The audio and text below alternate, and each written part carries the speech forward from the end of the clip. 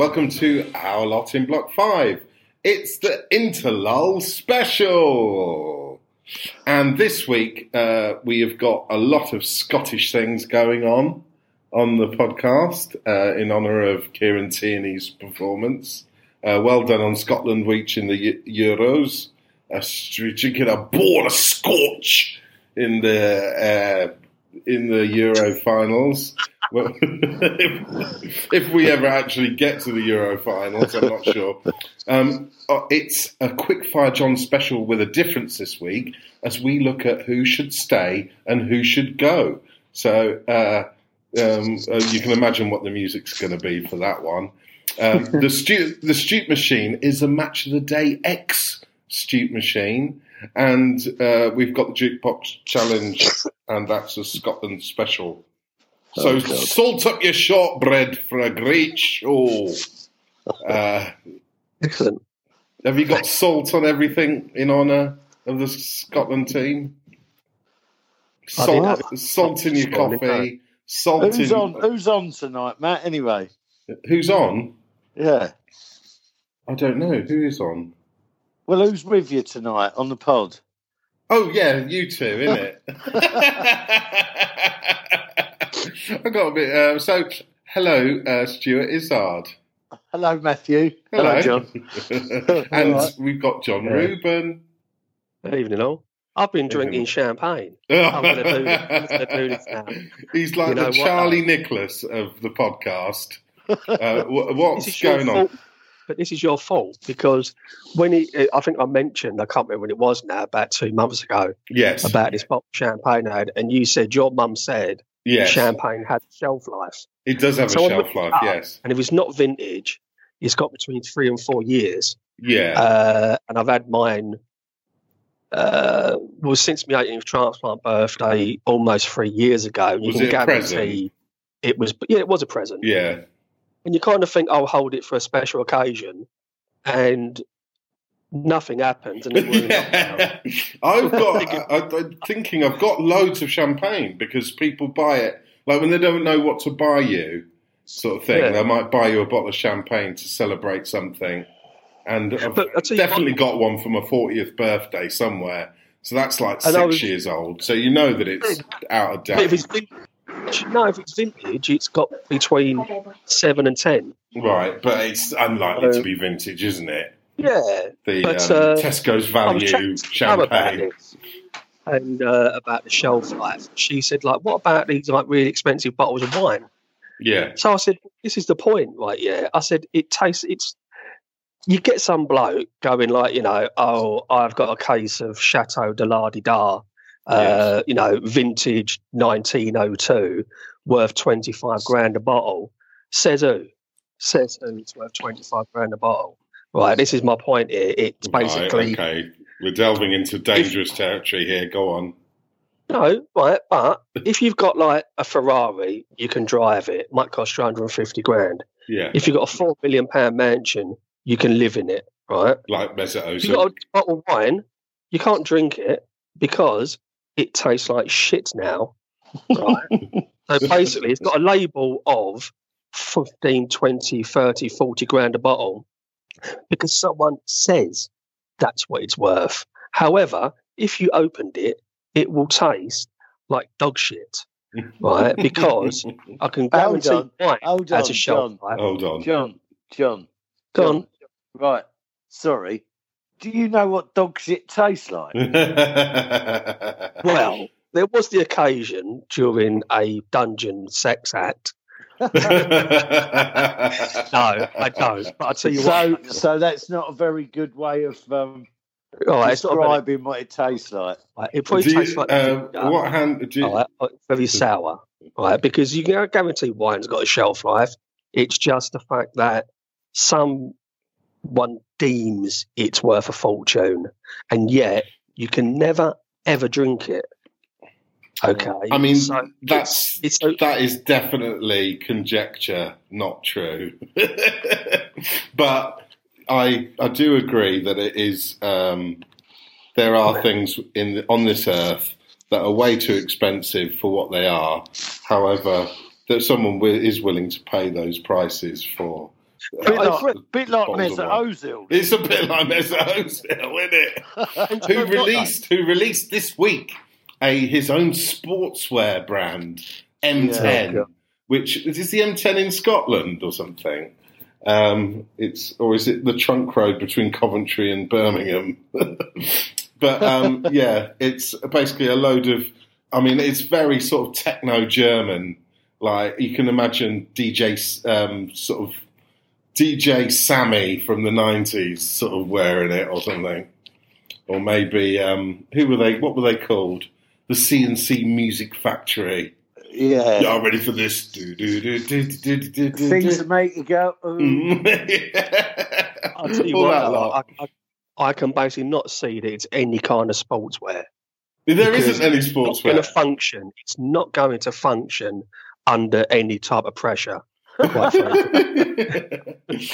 I mean, it's really expensive, but it looks like a sort of scrawny waste of time. That's just pretty much an extension of what John just said. I might cut that out later. But yes.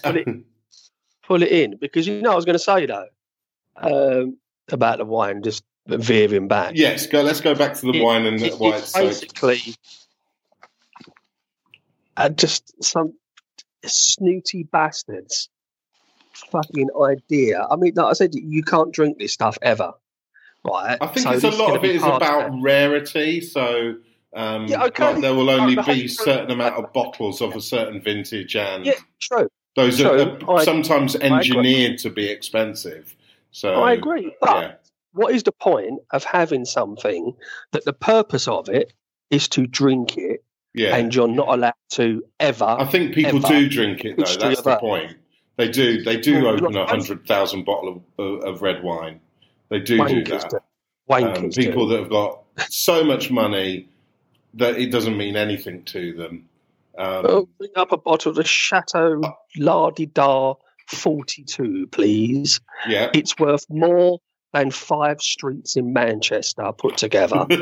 So, and let's just tip it all over the carpet because we can. And then eat the dog shit. And then eat the shit to see if it tastes. I was reminded of that Peep Show bit where he buys a £50 bottle of Barolo because he's trying to impress a girl.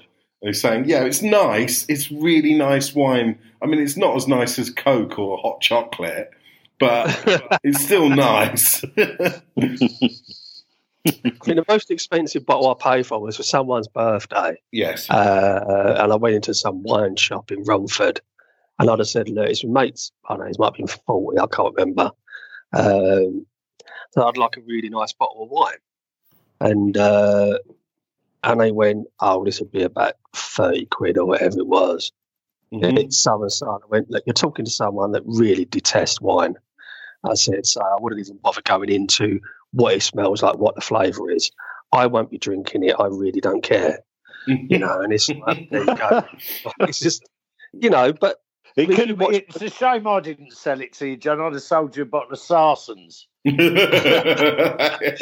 thing is, though, if you look on most of these shows, like these cooking shows, wherever they talk about wine, and they say, look, you can get a perfectly good bottle of wine for about 7 or 8 quid. Basically, they say a good bottle of wine should cost between about 7 and 10 quid. Yes, in most supermarkets. So this is the interesting fact about that. 7 quid, it makes no difference. This is the interesting fact about that. So if you buy a £5 bottle of wine, about 23 pence of the bottle of wine is the actual wine itself. So the rest is tax. Like about more than £2.50 of it is tax. And the bottling and the manufacturing and the marketing and all the stuff that goes with putting that wine in that bottle, including the bottle itself, are the extra costs, and you're left with a very small percentage of money that it makes to cost to make that wine.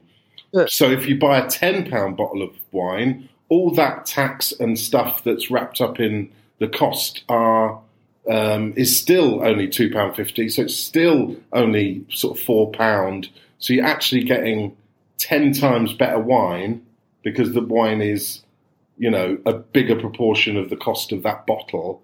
So actually, if you can get a £10 bottle of wine for £7 in a sort of deal, do that rather than buy a £5 bottle of wine, because you're guaranteed a 10 times better. It's down to your own personal anyway. Of course it is. I mean, if someone could give you an expensive bottle of wine, and you're like, absolutely, it really don't. And yet you could.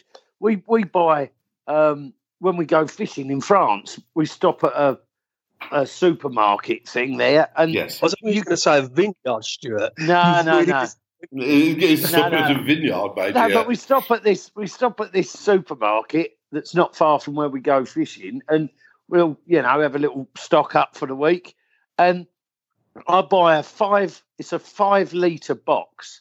Yes, and it is right, but I think it's €4.50 for 5 litres. But then the actual value, I mean, you have far more volume of liquid for the same cost of kind of putting it in that box and stuff is very low. So you probably have a decent enough wine. It's good stuff. But also hasn't got to pay the import duty into this country. Yeah, that's true. You have to kind of...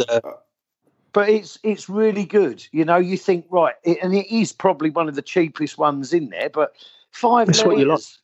5 litres for €4.50. It's a bargain. And it's and it tastes all right. It's a deal. It's a steal. It's saying of the century. I brought them home. I'll bring them home. I'll have 2. I'll bring them back with me. That's the thing. I'll bring them back, stick them in the garage. They're good to go. Just stick your head under it, open the tap. Go. That's what I do when I'm fishing, man. Just go straight from the box. Yeah, straight from the box.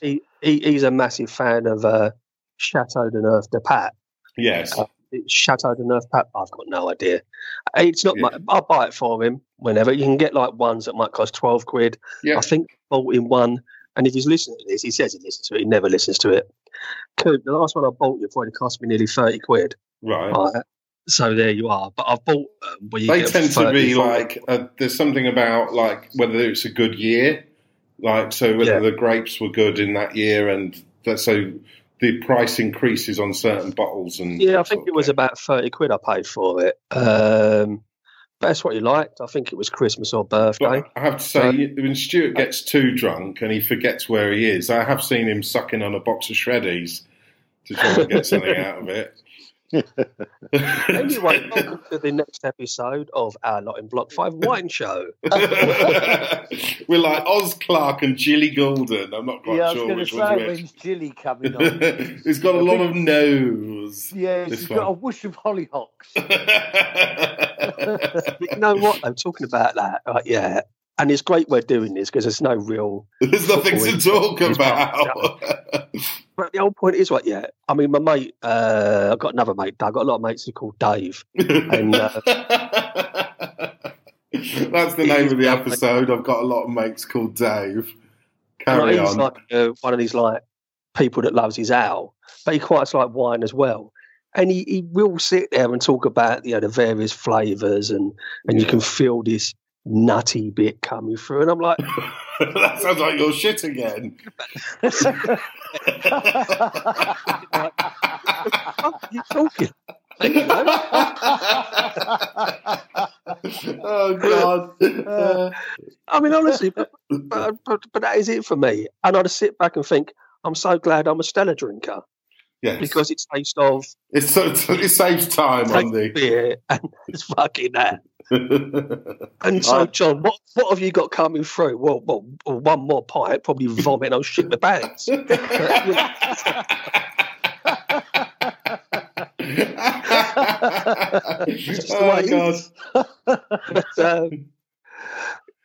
Yes, so, I mean, what else has been happening?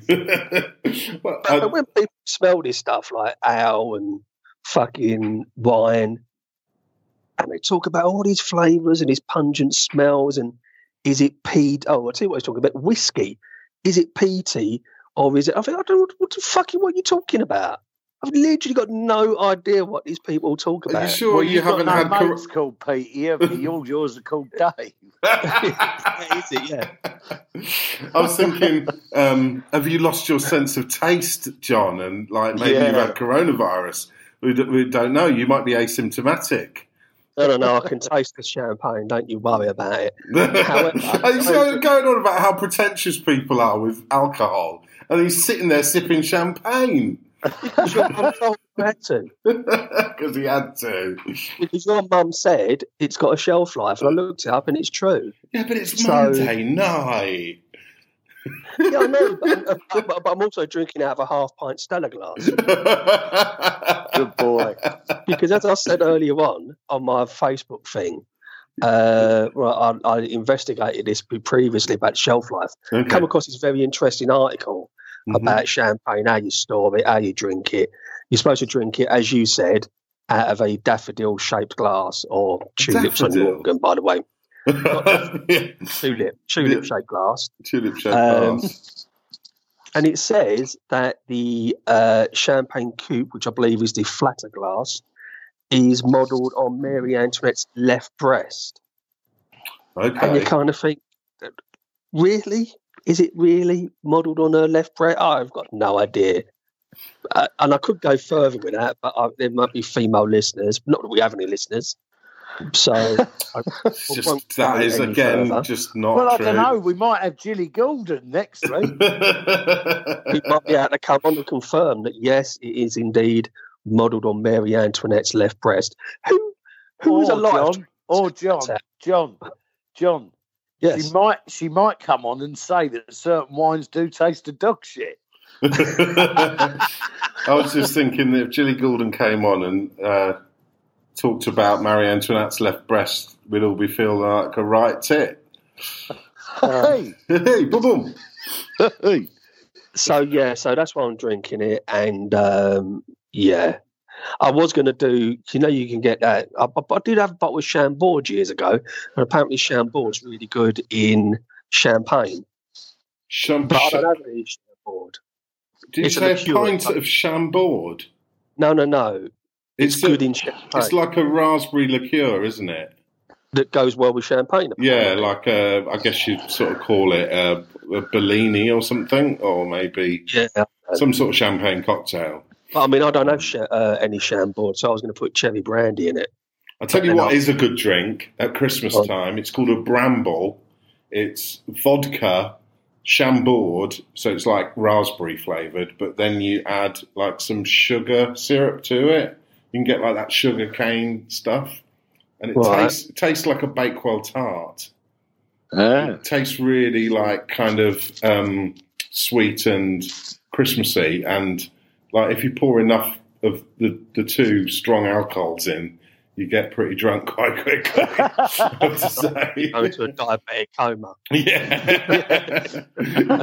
You'll be type 2 diabetic by Boxing Day. But I said that, when I ran out of I had no mixers, and I was drinking amaretto with blackcurrant.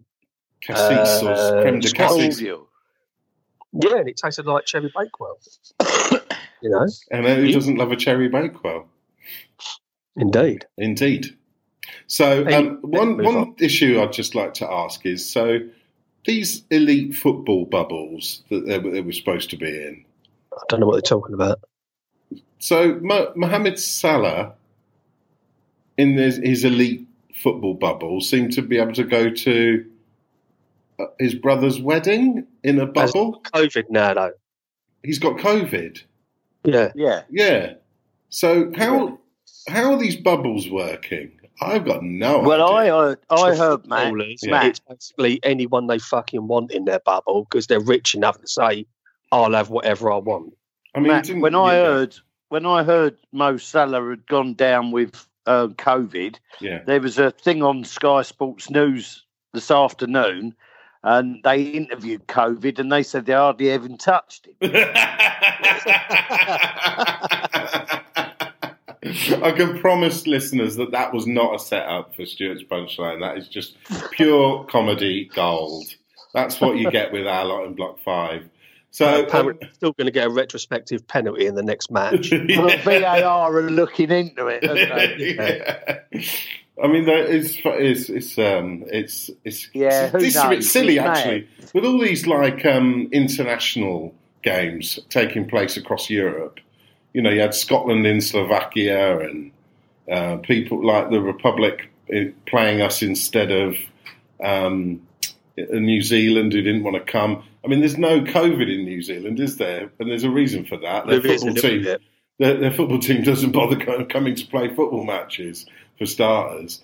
I do think it's. I mean, don't get me wrong. Obviously, you said about this.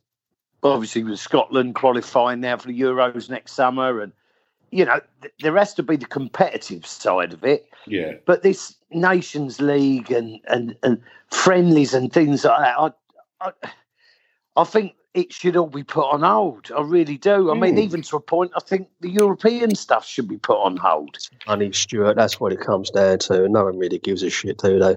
No, I know. I don't think it's going to be long before, with all these lockdown restrictions and the different things that are going on with. I mean, I've got Charlie and Rebecca now.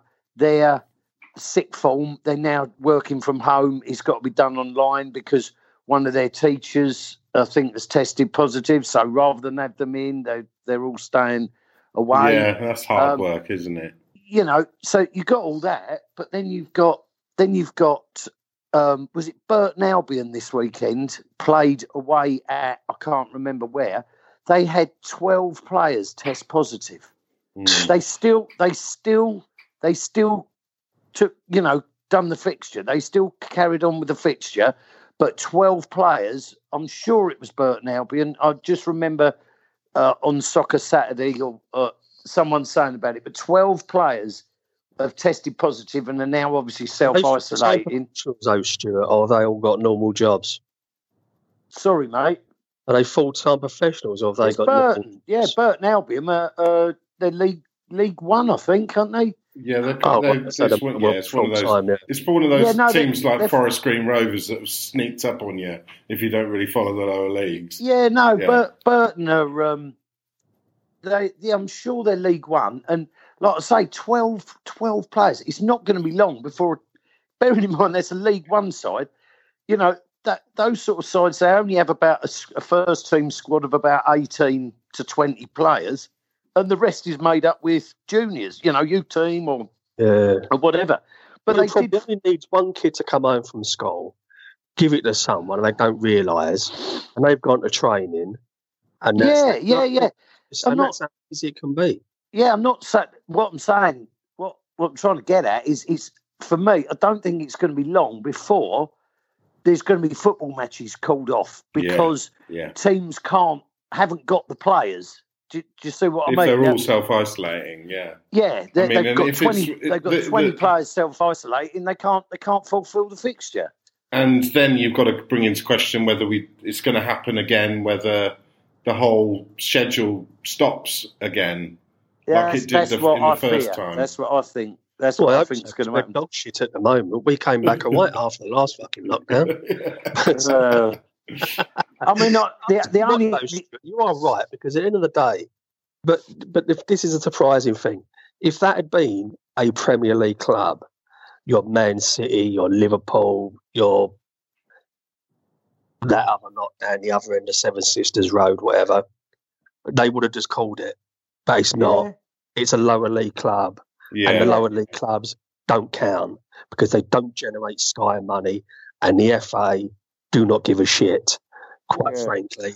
And they're quite happy to go, carry on with the But if that had been one of the Premier League boys or the bigger Premier League boys, I mean, Mo Salah's now. I think Sadio Mane had it a few weeks ago. Now Mo Salah's got it. There's there's only takes an outbreak to put. That's what I've.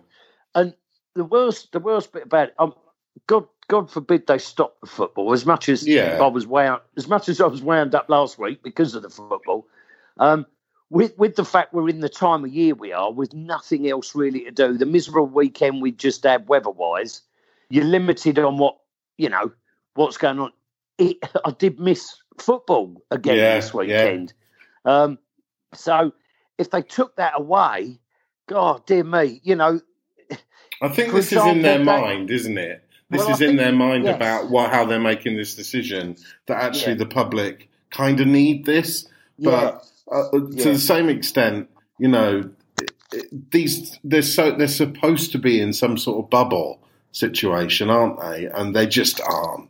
It's quite clear that they're not. And how can managers embrace each other and shake each other's hands, and players from other teams are talking and sort of grappling with each other, and obviously Mo Salah, I would think, will be fined by Liverpool. Yeah, I mean, because if I don't know how many people were at his, you say it was his brother's wedding? It was his brother's wedding. Yeah, and as hard as that is, was it being held abroad?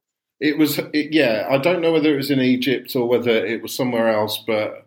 The same restrictions may not apply to them. I might have had fucking 500 people there. Well, that's what I'm saying, John.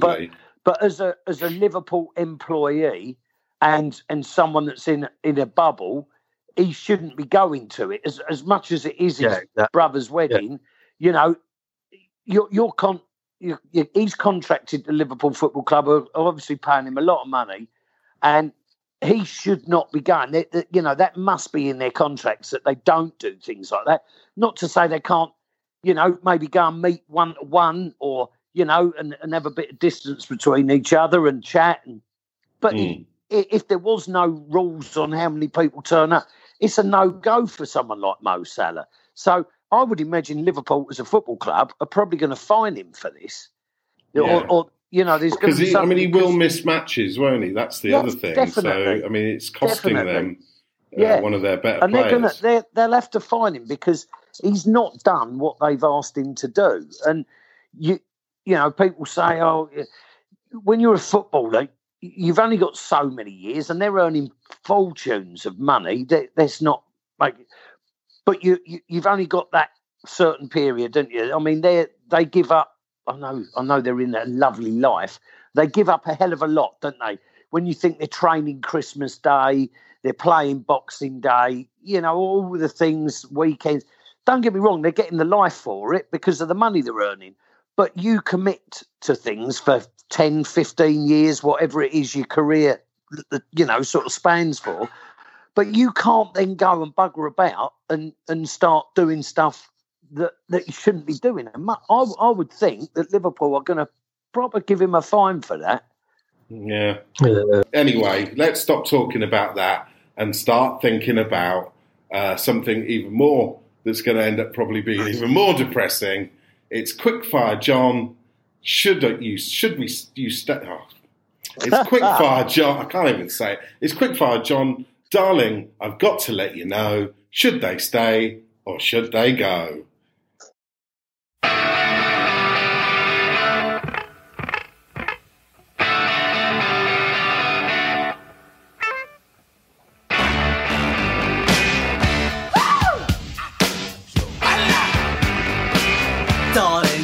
To let me know. So, John, this is the Arsenal first team squad. You've got to tell me, very quickly, stay or go. Yeah? This will be the easiest one I've ever done. We'll rattle through them. Ready? Yes. Bernd Leno. Stay. Hector Bellerin. Stay. Kieran Tierney. Stay. William Saliba. I can't even say because he's not even played. So I'd have to say, I'll say stay. Socrates. Stay, I like him, he's hard. Gabriel. Stay, definitely. Bukayo Saka. Yeah, of course, stay. Dani Ceballos. I wish you could fucking buy him. Stay. Lacazette. Go. Mesut Ozil. You know what? Oh yeah, go. Please go. Willian. Go. Runner Alex Runnison. Stay. Pierre-Emerick Aubameyang. Stay. Ainsley Maitland-Niles. Stay. Rob Holding. Stay. Cedric Suarez. Oh, yeah, I like him. Stay. Thomas Partey. He's only just bloody come. Yes, stay. So, Nicolas Pepe. Go. Mustafi. Go. Callum Chambers. Stay. Pablo Mari. I don't even think we've ever seen him play, have we? He got go. injured in the Man City game, didn't he? David Luiz. Stay. Reece Nelson. Stay. Mohamed El Neni. Oh, definitely. Make him captain. Joe Willock. Stay. Eddie Nketiah. I'm in two minds about him. Really like stay. Shade Kolasinac. Yeah, stay. I like him. Emil Smith-Rowe. Stay. Matt Macy. Is he the keeper? Yeah. Stay. Granit Xhaka. Go. Gabriel Martinelli. Stay. There you go, that's it. Make him chair of the I club. think you only got rid of about 4, I John. know, I was thinking that it's quite, you were quite generous. I thought Kolasinac might be in for the chop. Get a beer. Oh, see, Kolasinac and Socrates are quite like. Kolasinac, he's got a mental left foot. I mean, not being funny, he's a massive lump, which we need. He's a bit of a nutter. And when he gets forward, his left foot is mental. I mean, but his And so performances have got Socrates. worse and worse, though, hasn't he? I think. Yeah, but I quite like him, it's, you know. it's and almost when you're- like because the problems with Ozil, there's a problem with him as well for some reason, even though... Yeah, obviously- but the thing is, it's like, you know, Socrates and him, they don't get a chance that often, you know. So when you're kind of suddenly thrown in, right, you're playing, Mhm. or you've got 10 minutes, it's difficult to do something in that time, especially as a defender when you've got no feel of the pace of the game Yeah. and stuff like that. So, you know, but no, I like both of them and I like most of the squad, but like Pep, I mean, Bamiyang was tough because, well, he scored a penalty, but, admittedly it was against United. That's about it. And it's just gone a bit shit. But I'm not going to get rid of a great player on the basis of a bad couple of months. Now, if he only scores 3 or 4 goals up to the end of the season, then you'd be thinking, I'll tell you what, I was thinking about this earlier. I've got to agree with Stuart on this. For the last few weeks, he's basically said that he feels there's a problem in the camp and it may be related to this Ozil situation. And the way we've been playing, there's got to be something to that, quite frankly. Yeah. Because it's not great. Now, I don't know how popular Ozil is, if you've got a player who refused to take a pay cut during the previous lockdown and everybody else agreed, surely you'd think, oh, he's a bit of a prick, isn't he? Like, you know. But no, if there is a problem that people got the up and he ain't got a squad number, then, you know, I still think he was trying to endear himself to the fan base by saying, I'll pay Gunnersaurus his wages.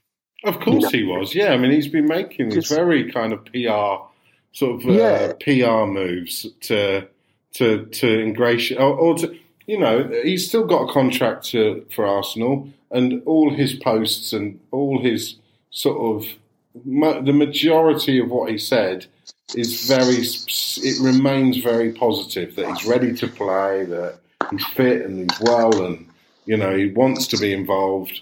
And of course, it's sort of passive aggressive behaviour, isn't it? Like take a pay cut for the backroom staff, but he'll happily pay a fucking Muppet's wages for 2 years.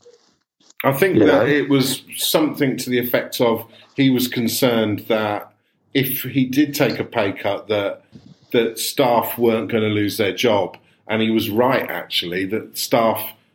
Quite a lot of staff lost their job, even though they had made that sacrifice as a squad to put money back into the club to save people's jobs, and then they still made them redundant. So possibly he was doing the right thing by saying, I want you to absolutely guarantee that those... At that time, you don't know, and And I'm sure his words have probably been twisted because nobody really knows what he said or didn't say about his contract.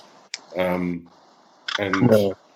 the kind of the add-ons, whether there's a bonus for wins or games where, like, if he plays a certain amount of minutes, he's not getting any of that, is he?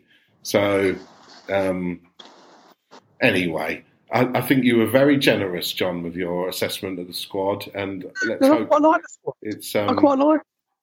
Let's hope things pick up when we get back. I think it's because we had a couple of. I mean, the Man United game was actually quite good, wasn't it? And we had, it was quite a positive thing to happen, just to win up there after so many years of not winning in the league. And then we sort of got kicked in the teeth by an Aston Villa side, who are actually a pretty good side on the face of it. So it was nice to see Saka get man of the match for England on Thursday in that friendly. I thought that was a really good sign, and he played really well. He set up. He did. He set up the first goal, didn't he? Did he set up something?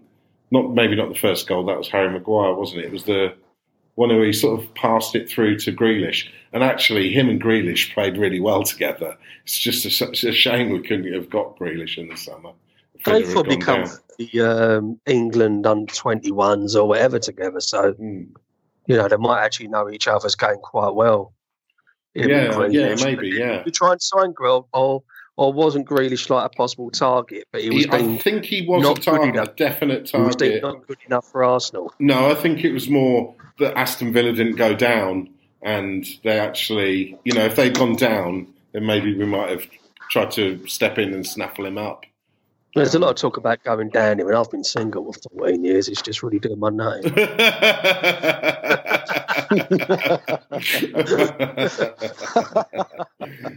Now, with some trepidation, I'm going to say that the next part of this show is the Stoop Machine.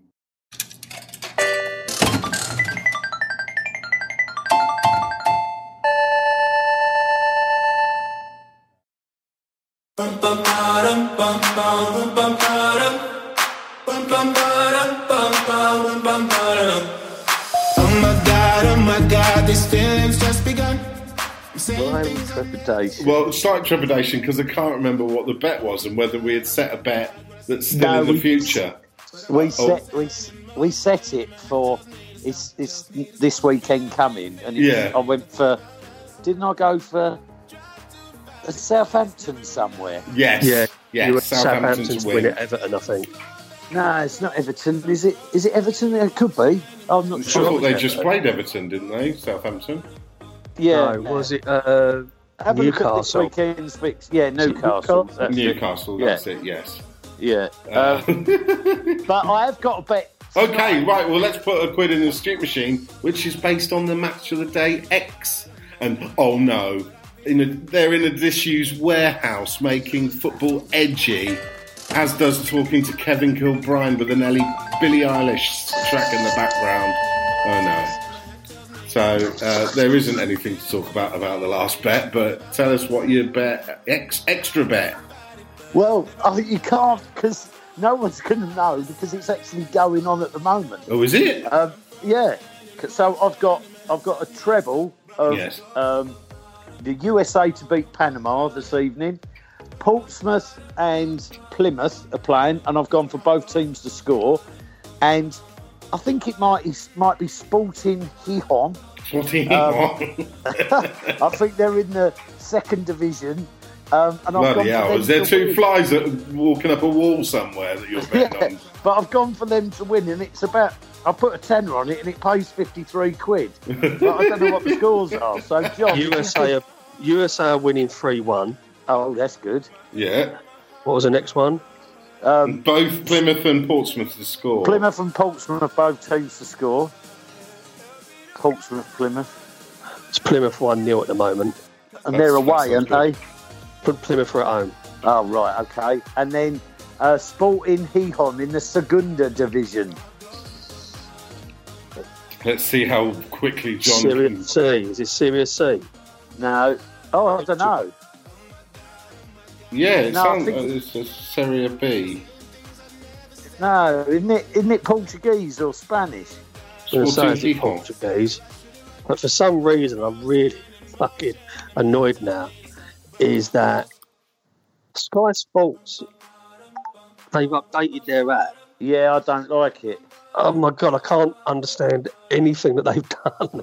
No, it's rubbish. Wait a minute, No, I no. thought you had got rid of the Sky No, Bet that's app. his Soccer 6. It's 0-0. Sporting Gijón versus Rayo Vallecano in the Segunda Division. Yeah, Yeah. Shocking. 0-0. Still Absolutely. 0-0. They've done this. 25 Okay, minutes so- gone.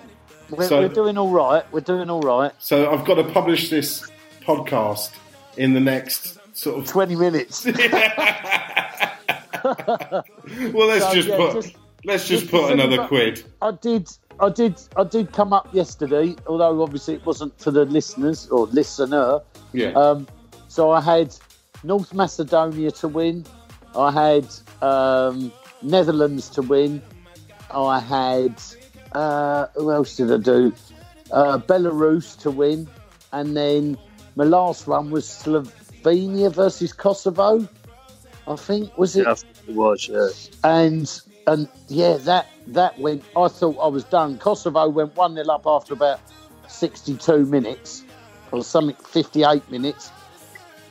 Slovenia equalised 62nd minute, and it was getting closer and closer. I thought, you bastard! I'll shit out on 80 quid here, and then 94th minute penalty. Get in, £83 for a £10 bet. I was quite happy with that. Brilliant. Have Happy you days. got Stuart? Can I just ask? Have you got any money on Trump still being president? No. Although he insists he still is, man. I know. So let's put another quid in the Stute machine. Oh, look, and they're saying goat a lot, and now they're mentioning crepes, but they're not covered in lemon juice and dusted with icing sugar. They're trainers. No. Right, it's time for the Jukebox Challenge.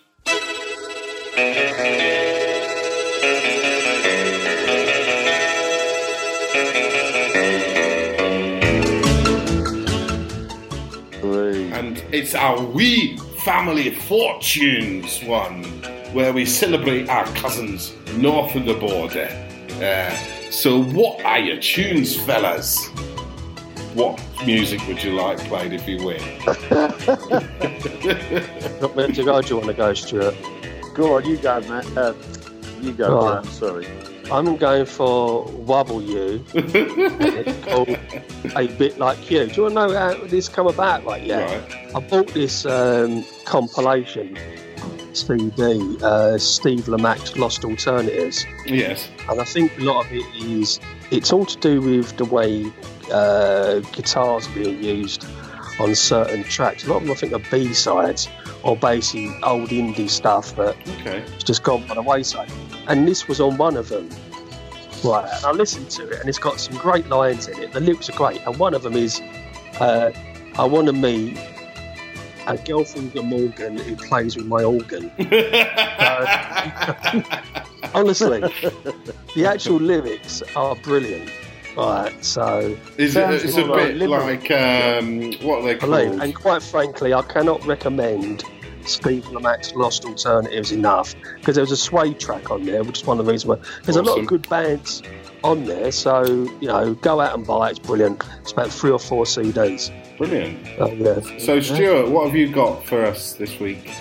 Well, I'm hoping, along with the vaccine that potentially could be coming soon, I want Reasons to be Cheerful, part 3. Great tune. Great tune. Great tune.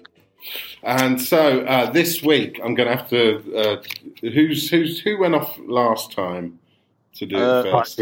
I went John off. went off. Okay, John so went John, off. you're going to go first. How can I name the American footballers, of which I knew none? Well, you might be in for Yeah, but a problem. you might be because- all right. It might be all Scottish wrestlers tonight. They love their wrestling in Scotland, don't they? There is Aye. some Scottish guys who do wrestling up there, quite famous ones. Yes, Stuart, I'm going to have to stop you there. And Okay. So I'm going to remove you I'm going to get the emoji then. Okay. Remove from call. Okay, so, John, this week I have a very simple list. It's every Scottish player who's ever played for Arsenal. And you have got, there's 33 of them, which seems like quite a low number actually, but there's only 33. And you've got 1 minute to name, and this is the whole of history. And I'm stalling because I'm trying to find my stopwatch. There you go. Right, and your minute starts now. Willie Young. Yep. George Graham. Yep. George Wood. Yep. Peter Marinello. Yep. I did have another one in my head and I've lost it. But, oh, fucking hell. Now I'm struggling, actually, it's weirdly. I mean, what's our only Scottish player at the minute? Oh, Kieran Tierney. Yeah.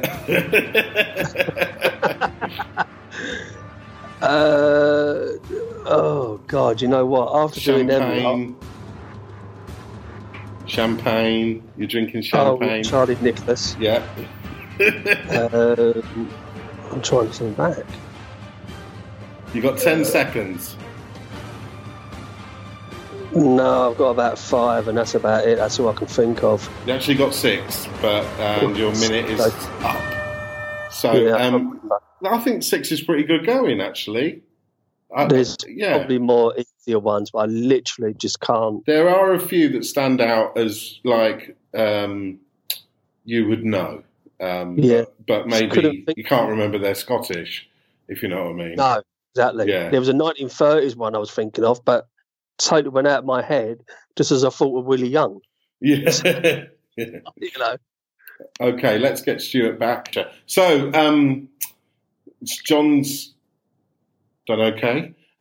So it's your minute. Now, Stuart, there have been 33 players who have played for Arsenal from Scotland. So all I want to do is, in your minute, name as many of them. The question's going to be. Sorry? Probably been Googling why he's been off. He knows what the question will be. Does he? Why? How did I know? He didn't know. So there have been 33 players who have played for Arsenal from Scotland. You've got a minute to name as many of them as you can. They're every part of history, not just recent. So are you ready? Yeah. Go. Jim Leighton. Yeah. Willie Young. Yeah. Kieran Tierney. Yeah. That's about it, I think. Former manager. What am I drinking, Stuart? Charlie Nicholas. Yeah. God. Oh. It's hard. Fucking hell. George Graham? Yes. Oh, Jesus. You've got 15 seconds. Scottish. No.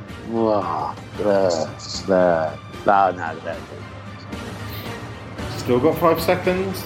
No, I can't think of anyone. Mine's gone a blank. Okay.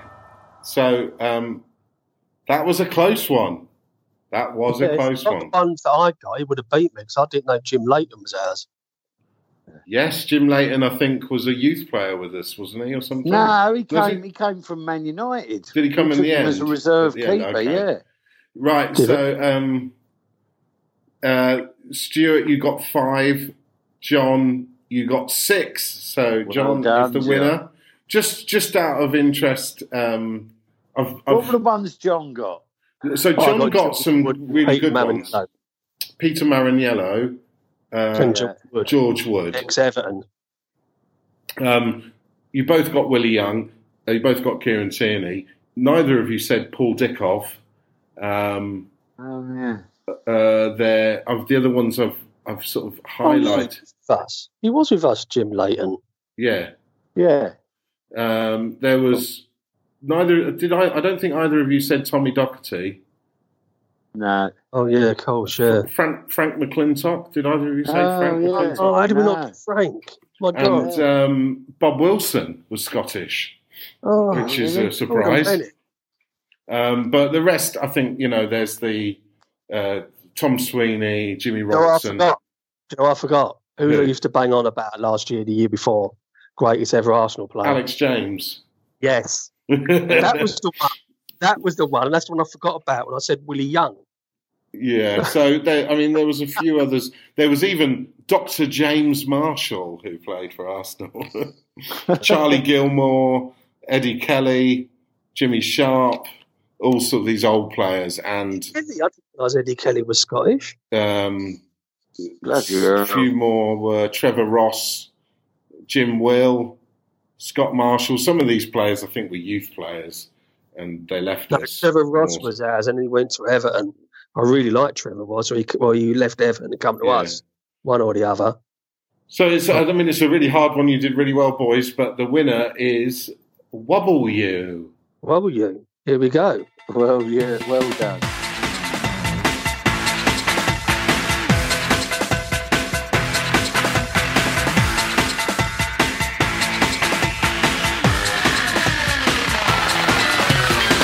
The girl who talks with a mouthful, who's clever and nubile and won't keep me mobile. I like the girl that all me may scoff that, a girl from Glamorgan that tinkles me organ. I like the girl who goes out with her own crew, cause chocolates are bought don't taste like they oughta. Who won't take excuses for love by some bruises, but buy me jerk chicken from Fish Kebab Engine. I like a girl who ain't no vacuum, who's got an opinion and swears for Great Britain. A girl with romancing, who's crap at break dancing, who's built like a dust truck and I give her monkeys. I like a girl who talks with her mouth like a train. I like a girl who's naughty and saucy and game. I like a girl who reads her book in the loo. I like a girl who looks a bit like you.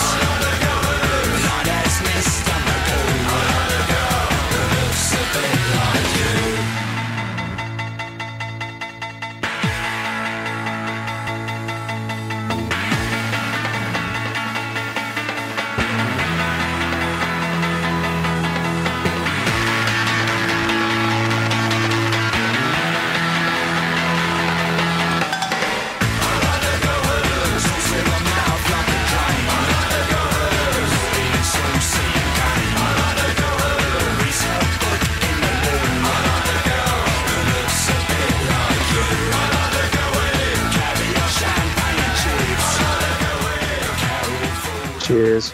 I was trying to think of some sort of extra thing for you, Stuart, afterwards.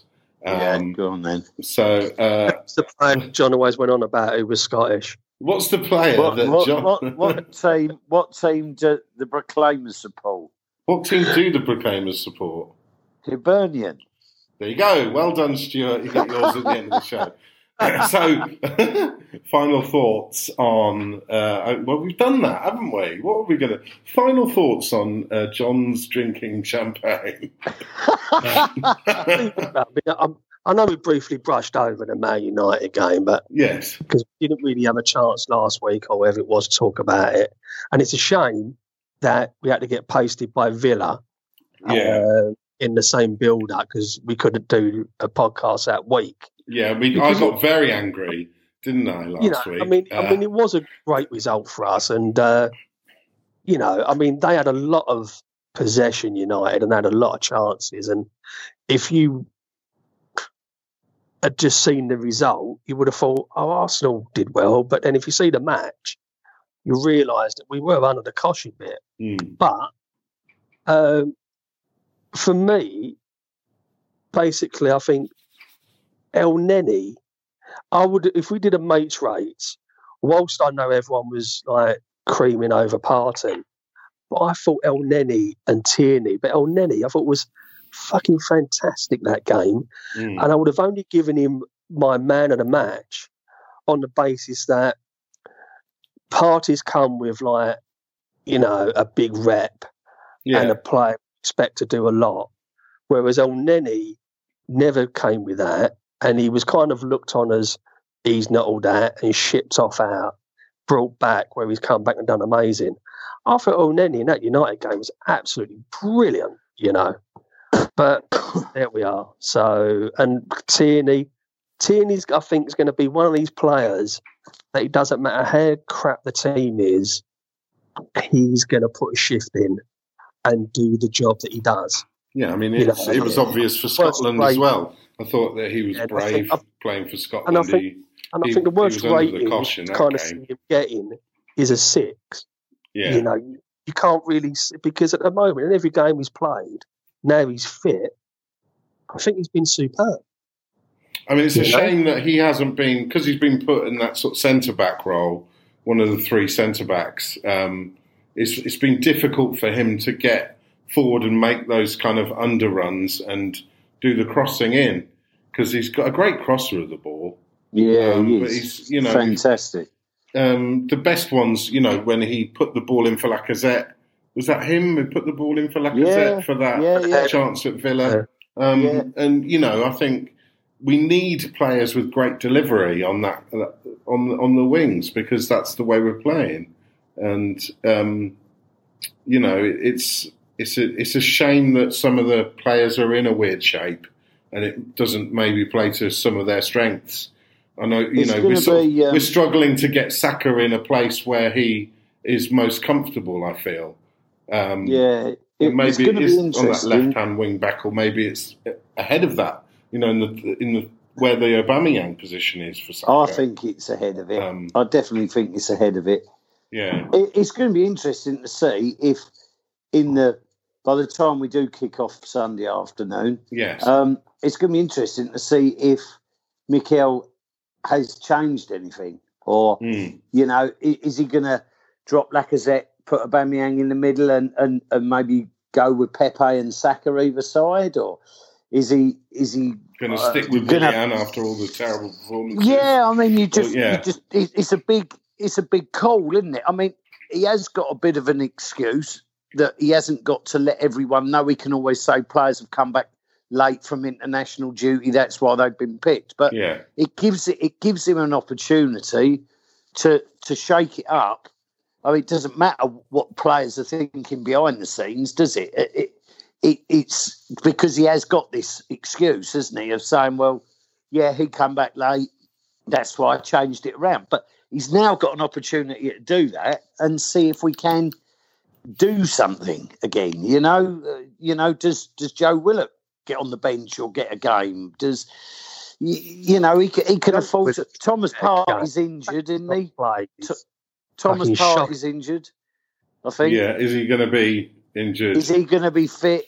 You know, is he going to have to play like El Neni and Ceballos, or is he going to bring Granit Xhaka in? You know, is he going to go sod it? Let's play Willock as the more attacking one, and there's lots of options. He could play Willock out wide in a 3. There's lots of permutations. It'd be interesting to see what the lineup and how we go about it Sunday for me. And see whether there's some reaction from the players. You know, I mean, who was the other left back when we had Monorail? We had 2. Kolasinac. No, was there another one? Because we had 2 left backs at that time, but Kieran Gibbs for a while, wasn't it? Well, I think this was it. Right, yeah. I think it was basically a case of Kieran Gibbs was just really shit at defending, but really good at going forward.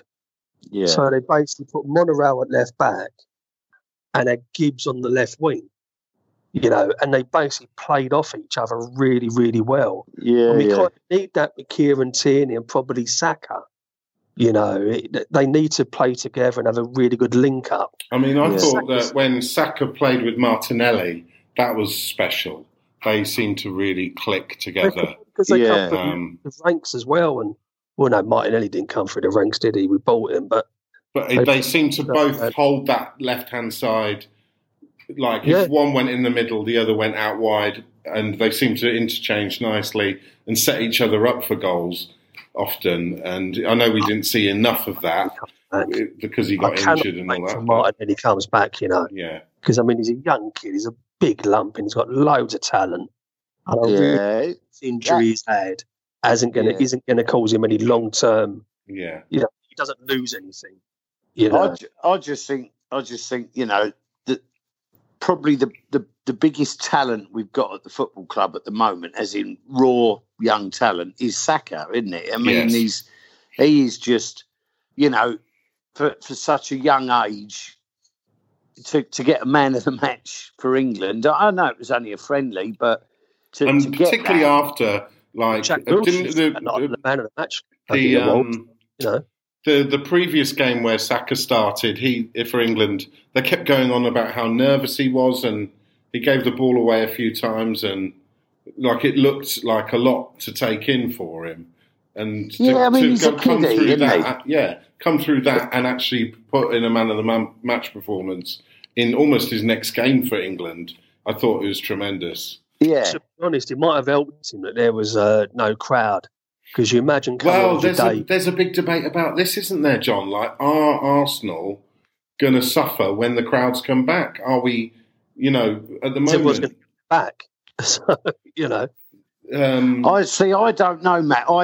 I think it suits us to play away with no crowd. Yeah, obviously, most teams are probably thinking that way. Yeah, but then when we're at home, a bit like the Villa, the Leicester games, they can soak up pressure. Not that we really put Villa under any pressure, but the Leicester game we did, and there isn't that call from the crowd, And it's very hard then to pick yourself up and go.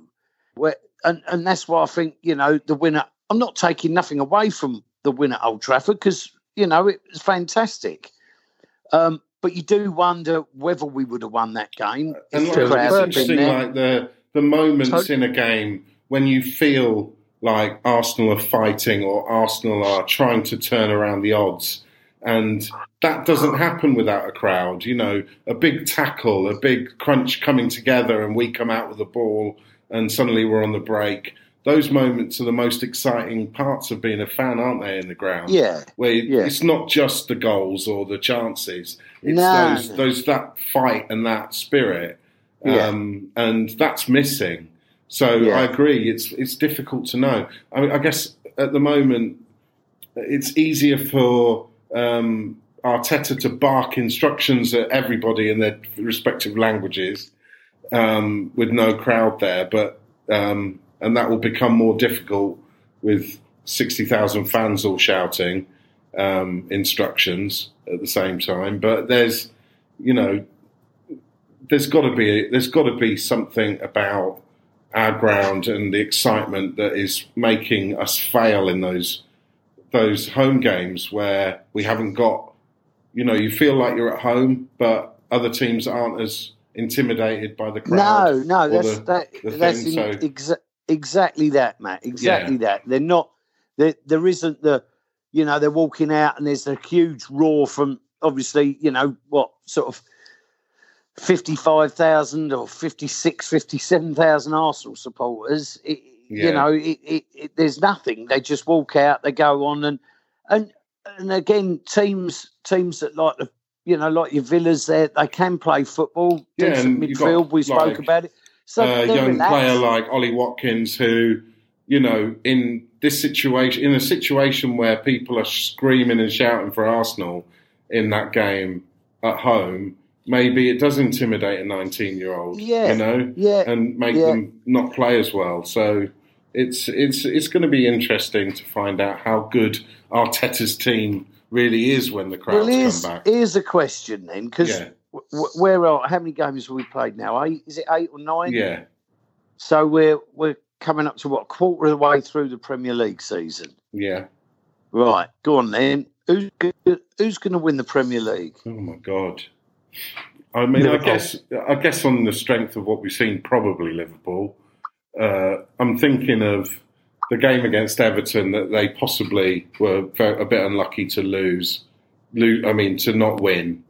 You know, that was the performance where you think, when you score in the final minutes of games, and they've done it a few times, just please don't be Tottenham. Yeah.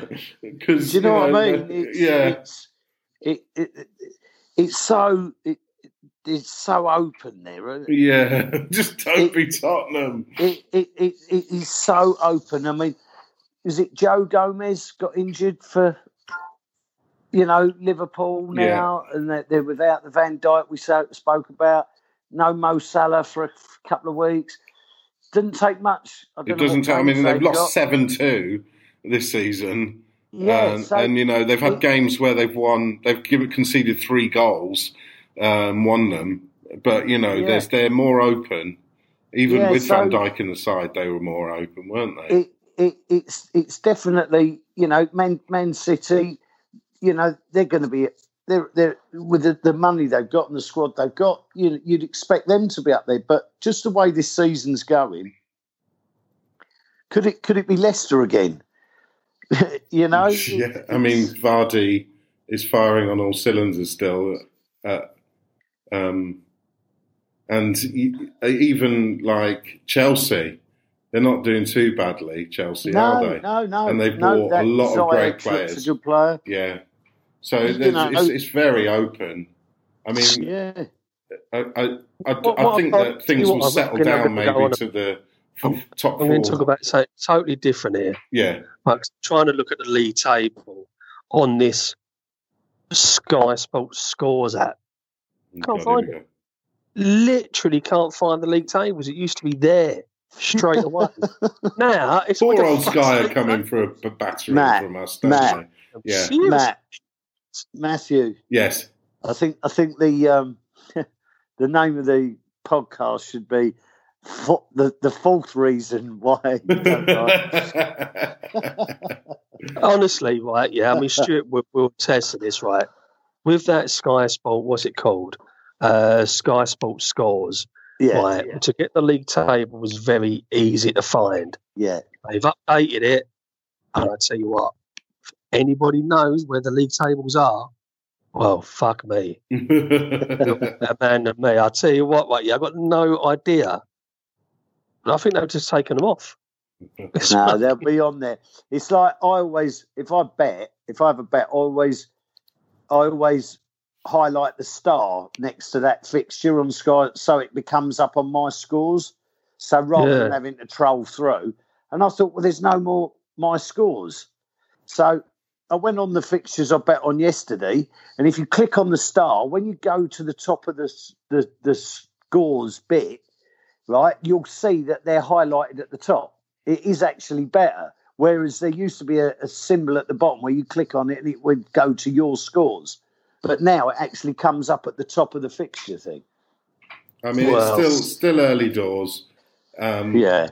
But, Leicester City have lost their last 2 games and they're top of the league, which tells you something about this league this season. Yeah, definitely. How open it is. And, I guess the Aston Villas and the Evertons, and even to a certain extent the Crystal Palaces, who are doing well, I think that Southampton, they'll drop away, surely. Yeah, they will do, Matt. It's just, I think because it's so not the same. Yeah. Whereas a team might go into a lull of losing 6 on the spin and a draw or whatever, I think they might lose 3 and then go and win 2. And whereas apart from obviously West Brom and Fulham, who look like they're not even Fulham now, is it? Sheffield United are Sheffield struggling. United and Burnley. Burnley, yes. Those three. Yeah, West Brom haven't won a game for 5 games at least. It's hard. It is hard. That's why let's put it this way: like Man United aren't going to win the league, and at the moment they're pretty going to be lucky to even feature in the top 4. They're going to probably have a decision about their manager at some point, surely. The league is going to be decided between, I think, Chelsea and Tottenham. And that's where I think the league's going to be decided. I'd like to think at the moment Spurs are in that. We've won a few. They beat Liverpool, did they? They had a poor start, Tottenham, didn't they? I mean, they lost their first game against Everton. They got battered by someone, didn't they? But then they beat Man United convincingly. They smashed Southampton up. They give Southampton a bit of a hiding. They smashed Man United up. Was that 5-1 or 4-1, 5-6-1? They beat Southampton 5-2. Newcastle they drew. Chelsea they drew. United was 6-1. Yeah, they've got a manager. Unfortunately, they have got a manager who knows how to win the league as well. Yeah, let's not talk about that. Vile. I mean, if you think though, the teams that they've beaten, West Brom, down the bottom, only beaten 1-0, but they still beat them. Brighton was 2-1. Burnley, second from bottom, was 1-0. But again, 3-3 with West Ham after being 3-0 up. Yeah, you know what I mean? Yeah, and they lost at Antwerp. Like I say, it's a funny old game, Saint, but it's just unfortunately they could do it. I hate to say it, but they could do it. You know, when you're talking about them, they're winning 1-0. They're winning 1-0. That is a sign of a team that could win it. You know, it's picking up 3 points. What have we won 4, lost 4, haven't we? Yeah. You know that's the thing with us. We're all or nothing, aren't we? That's obviously we ain't going to be challenging for it, which is a shame. But I'd like to say with us, though, Stuart, it's like some of the games that we've lost. You kind of think, come on, seriously. Yeah. You know, it just should not have happened. Yeah. You know, but it's just I've got to go and watch I'm a Celebrity, boys. So just get me out of here. And to get us out of here, let's have some reasons to be cheerful. Yeah. Come on, Come on, you guys. Why don't you get back into bed? Why don't you get back into bed? Why don't you get back into bed? Why don't you get back into bed? Why don't you get back into bed? Reasons to be cheerful. Part 3. 1, 2, 3. Summer Buddy Holly, the working folly, good golly Miss Molly, and boats. Hammersmith Pally, the Bolshoi Bally, jump back in the alley, add nanny goats. 18-wheelers, camels, Dominica camels, all other mammals plus equal votes. Seeing Piccadilly, Fanny Smith and Willie, being rather silly, and porridge oats. I better grin and bear it, I better come and share it. You're welcome, we can spare it. Yellow socks, too short to be haughty, too nutty to be naughty. Going on 40, no electric shocks. The juice of the carrot, the smile of the parrot, a little drop of claret, anything that works. Elvis and Scotty, days when I ain't spotty, sitting on the potty, curing smallpox. Reasons to be cheerful. Part 3. Reasons to be cheerful. Part 3. Reasons to be cheerful. Part 3. Reasons to be cheerful. 1, 2, 3.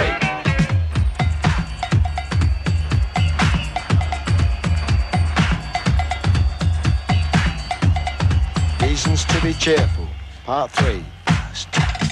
Health service classes, gigolos and brasses, round or skinny bottoms. Taking mum to Paris, lighting up the chalice. Wee Willie Harris. Bantu Stephen Biko, listening to Rico. Harpo Groucho Chico. Cheddar cheese and pickle, the Vincent motorcycle. Slap and tickle. Woody Allen Darley, Dimitri and Pasquale. Balla balla balla and below. Something nice to study, phoning up a buddy. Being in my nutty. Saying okie dokie, sing along a smoky. Coming out a chokey. John Coltrane soprano, Eddie Celentano, Bona Carlino. Reasons to be cheerful, part 3. Reasons to be cheerful, part 3.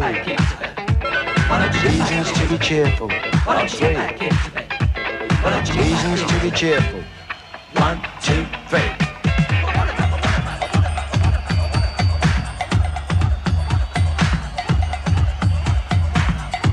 Yes, yes, dear, dear, perhaps next year, or maybe even never. In which case...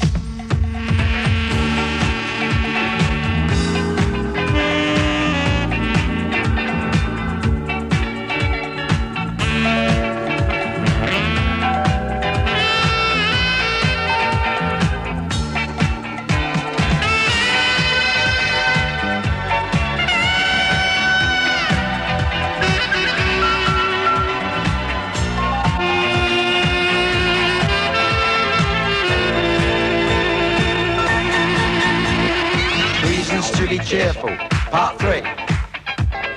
Reasons to be cheerful, part 3. Reasons to be cheerful, part 3. Reasons to be cheerful. 1, 2, 3. Reasons to be cheerful, part 3. Reasons to be cheerful, part 3. Reasons to be cheerful, part 3. Reasons to be cheerful, Bona Carlino. 3.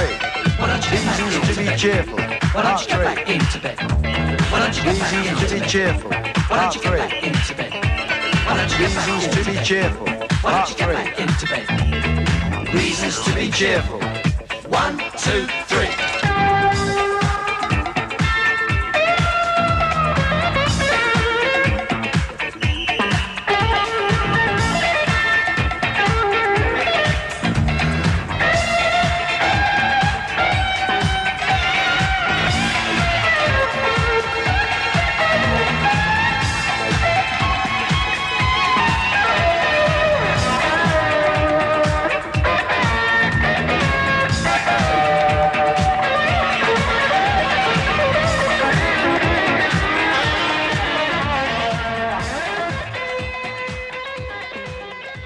We haven't spoke about the game at the weekend.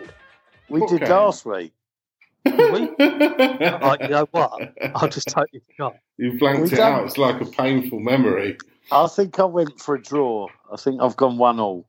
We Well, did go on, talk we'll about go it. again. We'll go again then. Oh, We'll well, go we again. did talk about it, but I mean, I'll go 1-0. I'll go 1-0. I think I said 1-1 as well, didn't I? Which is Yeah, I not think normal. you did. And John, What we you got, said mate? like 4-0 to Arsenal.